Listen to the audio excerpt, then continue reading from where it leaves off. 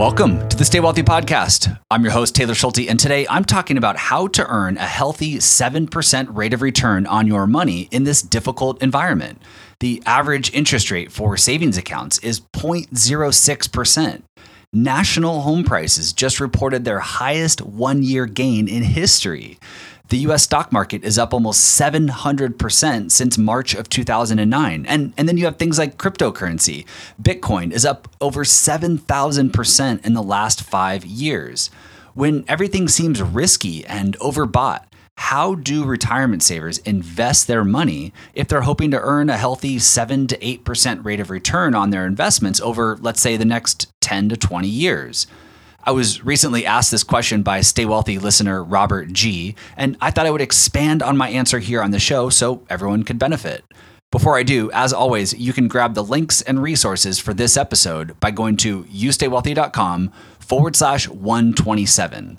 So before I put some real numbers to all of this, one simple exercise to start thinking about the current environment and what it might take to earn a 7% rate of return is to rewind back to, let's call it the early 90s to the early 2000s before the financial crisis hit. You might remember that during that time frame, cash in the bank was paying you anywhere from 3 to 6% depending on what interest rates were doing that year. Let's keep it simple and say you were earning about 5% on your cash during that time period. Well, in that scenario, you didn't have to take much risk or look very far in order to stack on an additional 2% of return to achieve that healthy 7% rate of return on your total investment portfolio. You could keep most of it in cash and treasuries and sprinkle in a few blue chip stocks and you're there. When cash, a riskless asset, is paying 5%, earning 7 to even 10% rates of return feel pretty easy and attainable.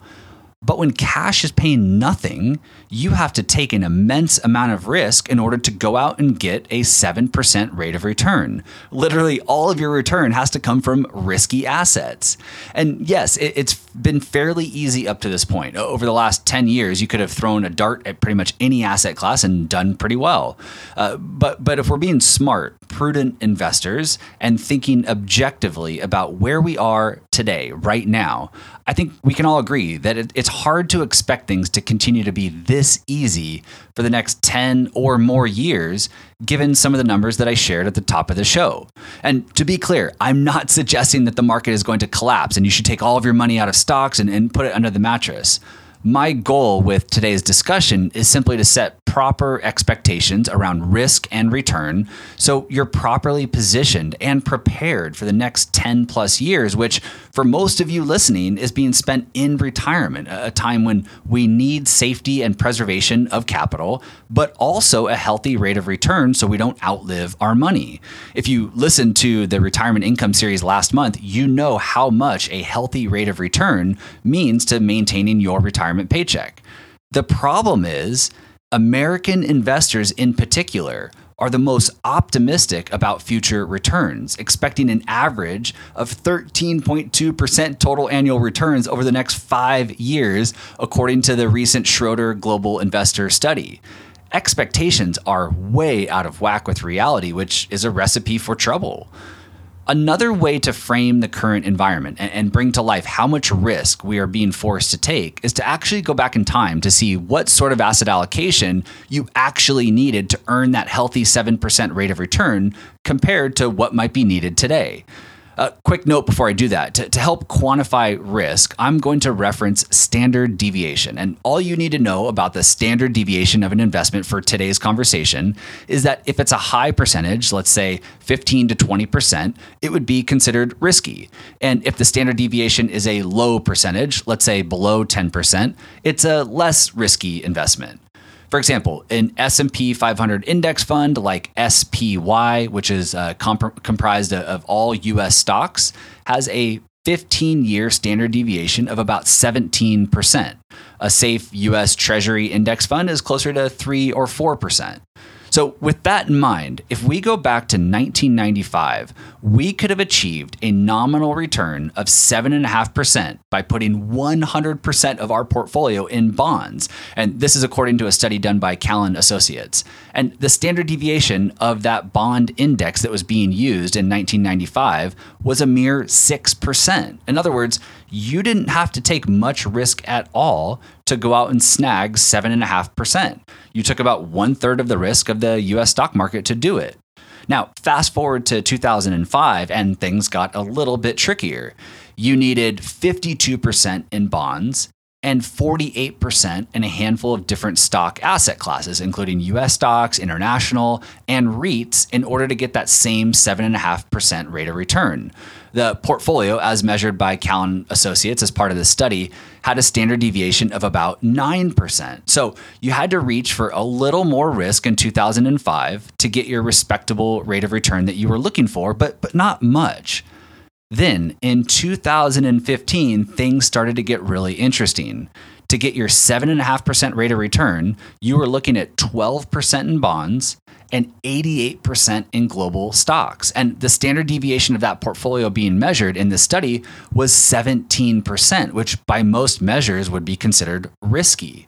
The article, which I'll link to in the show notes, was written in 2016, and the first sentence sums up the environment at that time in 4 words by saying, "Bigger gambles, lower returns." Now, you might be saying to yourself, well, the authors were completely wrong. The market kept on going up, and I had no issues earning a healthy return over the last 5 years. Didn't feel like I had to take much risk at all. And you would be correct by saying that. The S&P 500 is up about 140% since that article was written in 2016, which I'd argue means it's even more important to understand the risks that you're currently taking and the risk you'll likely need to take over the next 10 to 20 years to continue earning that healthy rate of return. I think it was Meb Faber who recently summed it up well by saying, and I'm paraphrasing in my own words here, that the US stock market can, of course, continue to go up and valuations can continue to go up into even higher extremes. Just know that if that happens, you're essentially pulling future returns into the present. That higher valuations simply mean lower future expected returns. Kind of like China when their CAPE ratio, a popular valuation metric, got up to 50 or 60 in 2007. And then after that, experienced a flat stock market for the next 10 years. By the way, this works the other way around too. If the US stock market drops 30 to 40% and valuations come down, then you would expect higher future returns. Maybe not immediately, but over long periods of time. Lower valuations would indicate higher future returns. So again, yes, the broad US stock market continued charging upwards, but remember that you're just pulling future returns into the present if that happens, which will lower future expected returns. With all that information in our hands, what does one do to put themselves in the best possible position to continue earning a healthy rate of return in retirement without taking an unreasonable amount of risk and exposing themselves and their retirement plan to catastrophic losses? To answer that question, we first have to revisit some of what I talked about in my retirement investing series from September of last year.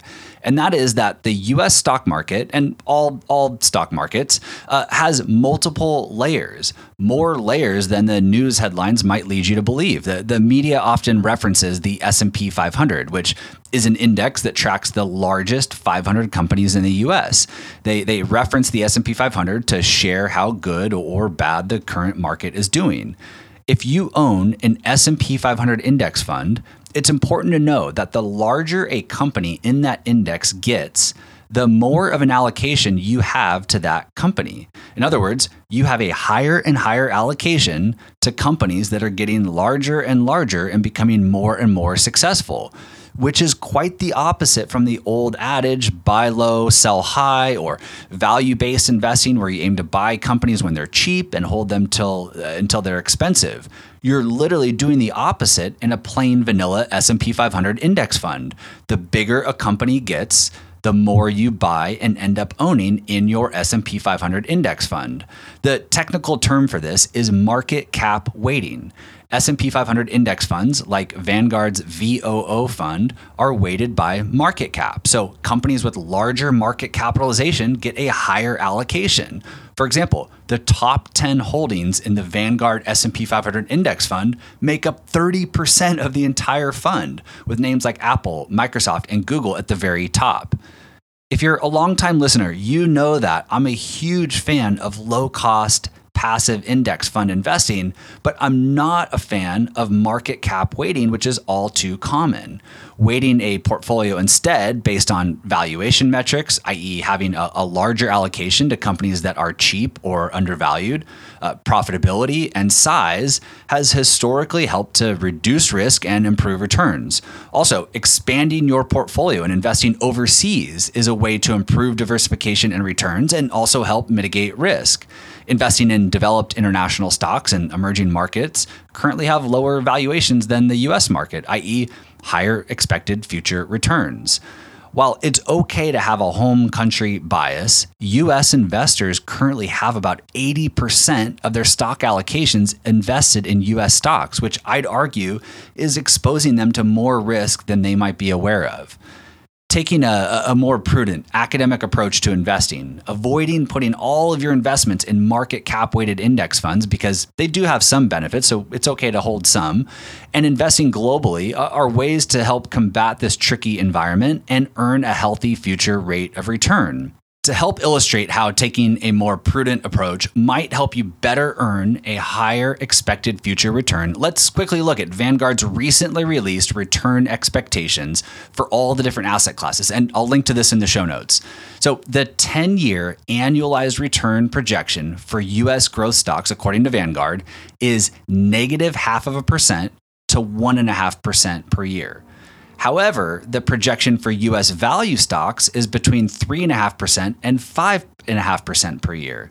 And the projection for international stocks is 5.5% to 7.5% per year. For what it's worth, most 10-year annualized bond projections from Vanguard are between 1% and 3% per year, depending on the credit quality of the bonds you might own. Remember, bonds are fairly easy to predict. The starting yield is a pretty good indicator of its future returns. Now, these projections are about the future, and nobody has a crystal ball, not even Vanguard. But it helps to illustrate how investors, like you and me, might begin thinking about where returns are going to come from in the next 10 or more years. So going back to where we started today's show, what does it take to earn a 7% rate of return on average over the next 10 plus years? Well, according to Vanguard, it's going to take investing in 100% international stocks, which by their projection will carry a median standard deviation of about 19%. In other words, you'll have to take a lot of risk to get there. Just for fun and the chance you find it helpful, other large financial institutions publish similar future return expectations, most of which, like Vanguard, are based on current valuation metrics, earnings growth, and inflation expectations, not necessarily a crystal ball that they pretend to have. Schwab is quite optimistic, expecting 6.6% annualized total returns for U.S. large cap stocks. Still much lower than the long-term historical average of 10%, but much higher than Vanguard. They also expect 7.1% annualized returns for small cap US stocks and 6.5% for international. JP Morgan is expecting 4% returns from US stocks, 5 to 6% from international, and 7% from emerging markets. And Morningstar is the least optimistic, expecting a negative 0.1% from US stocks annually on average for the next 10 to 15 years, and about 4.5% from international stocks. While all these research arms and financial institutions have slightly different expectations, the one common conclusion is that international stocks appear to be the most undervalued and therefore have the highest future returns or future expected returns. Small cap stocks and value stocks, while not specifically named by each of these companies, also have lower current valuations by a lot of the different metrics, and therefore one could argue also have higher future expected returns versus your broad-based index funds that are market cap weighted or large cap US growth stocks, which have done very very well in recent time periods.